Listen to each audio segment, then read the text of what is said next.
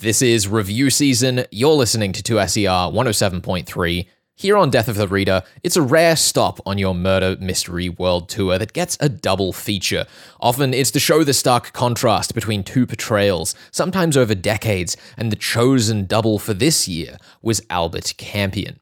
Coming in at 12th for our 2022 recommendations, Cargo of Eagles was the final Campion novel penned by the series' creator, Marjorie Allingham, one of the oft-lauded four queens of Golden Age crime. More spy thriller than mystery, Campion's novels snuck their way onto your murder mystery world tour on account of the legend that the spy-tective was originally envisioned as a parody of Dorothy L. Sayers' Lord Peter Wimsey, and also because there are some fantastic novels in the Campion catalogue. The question is, does Cargo of Eagles quite fit fantastic? Finished posthumously for Allingham by her husband, Philip Youngman Carter, Cargo of Eagles follows an aged, but not quite old, Campion to the coastal town of Salty, traipsed in a long history of skullduggery. It's actually a young American by the name of Mortimer Kelsey in Campion's employ, who finds himself on the front lines of the unfolding confoundments this once piratical haven has to offer. Their first point of contact, Hector Askew, is found dead with a dirge playing from a haunted radio in his hands, and so the cat-and-mouse game with an absent antagonist begins. Through the decades, Salty has been home to notorious criminals, daring escapes, and fierce rivalries. It's unclear if those rivalries are boiling over, or the town's reputation has brought in a new generation of ne'er-do-wells to confront Campion's informal espionage agency. The town is laden with blunt metaphors centered around the local pub, The Demon, and Mossy, an old man at the establishment who will chew any patron's ear off about the actual demon,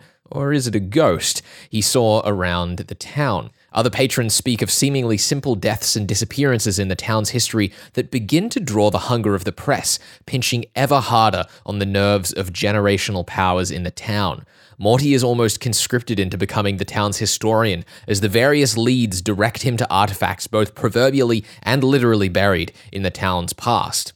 Whilst the novel tackles history, the town tackles youth. A large background piece to the novel is the youth culture of the 60s, and it's painfully apparent that it's written with a curmudgeonly navel-gazing that does not fit the leading duo whose eyes we peer through for most of the novel. It's a fun gag when we're visiting Stanislaus Oates and reminiscing on Campion's own departed youth, now a father of a man his own age when he started in the franchise. As good as it is with Oates, that also makes it clear the inner voice of the novel is a bit too homogenous, jaded relative to what it claims the young upstarts on those front lines are like.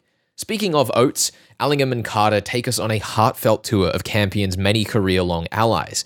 Many theories have been posed over the years as to where the handover between the pair of authors happened, and you might spot a few odd shifts in the writing as you go, but regardless, it's clear there was a yearning nostalgia as the couple worked on their last novel together. Beyond nostalgia for Campion's decades past, there's also homages to Allingham and Carter's relationship, like our lead woman being named Dido, in reference to Allingham's production of Dido and Aeneas, for which Carter designed the sets not long after they met.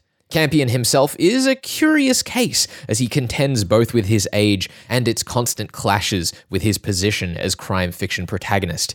Campion's dalliances with dangerous situations are delightful as his wit and preparation sneak him through doors Morty remains blissfully unaware of. Cleverly, you don't get to see the entirety of Campion's plans until their results spring from the shadows, which pay off surprisingly well considering how close some cards are played to Allingham and Carter's chests. Cargo of Eagles isn't quite as embroiled in the tension or momentum of some of the more famous or youthful Campion novels.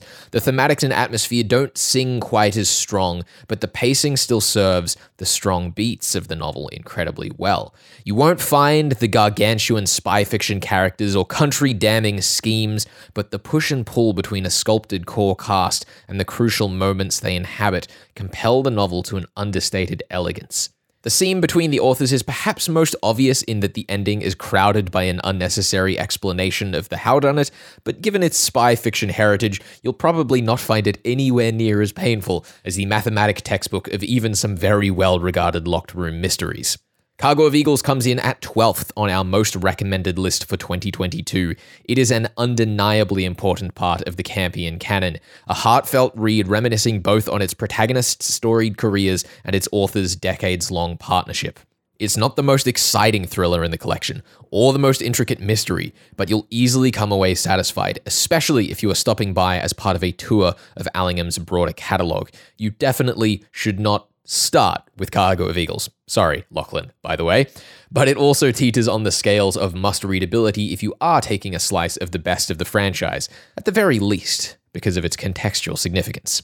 That's all for Cargo of Eagles. Stay tuned and get subscribed for our review of Traitor's Purse, the other Campion novel we featured in 22, which is coming in a little higher up the list. This is your Murder Mystery World Tour on 2SER 107.3.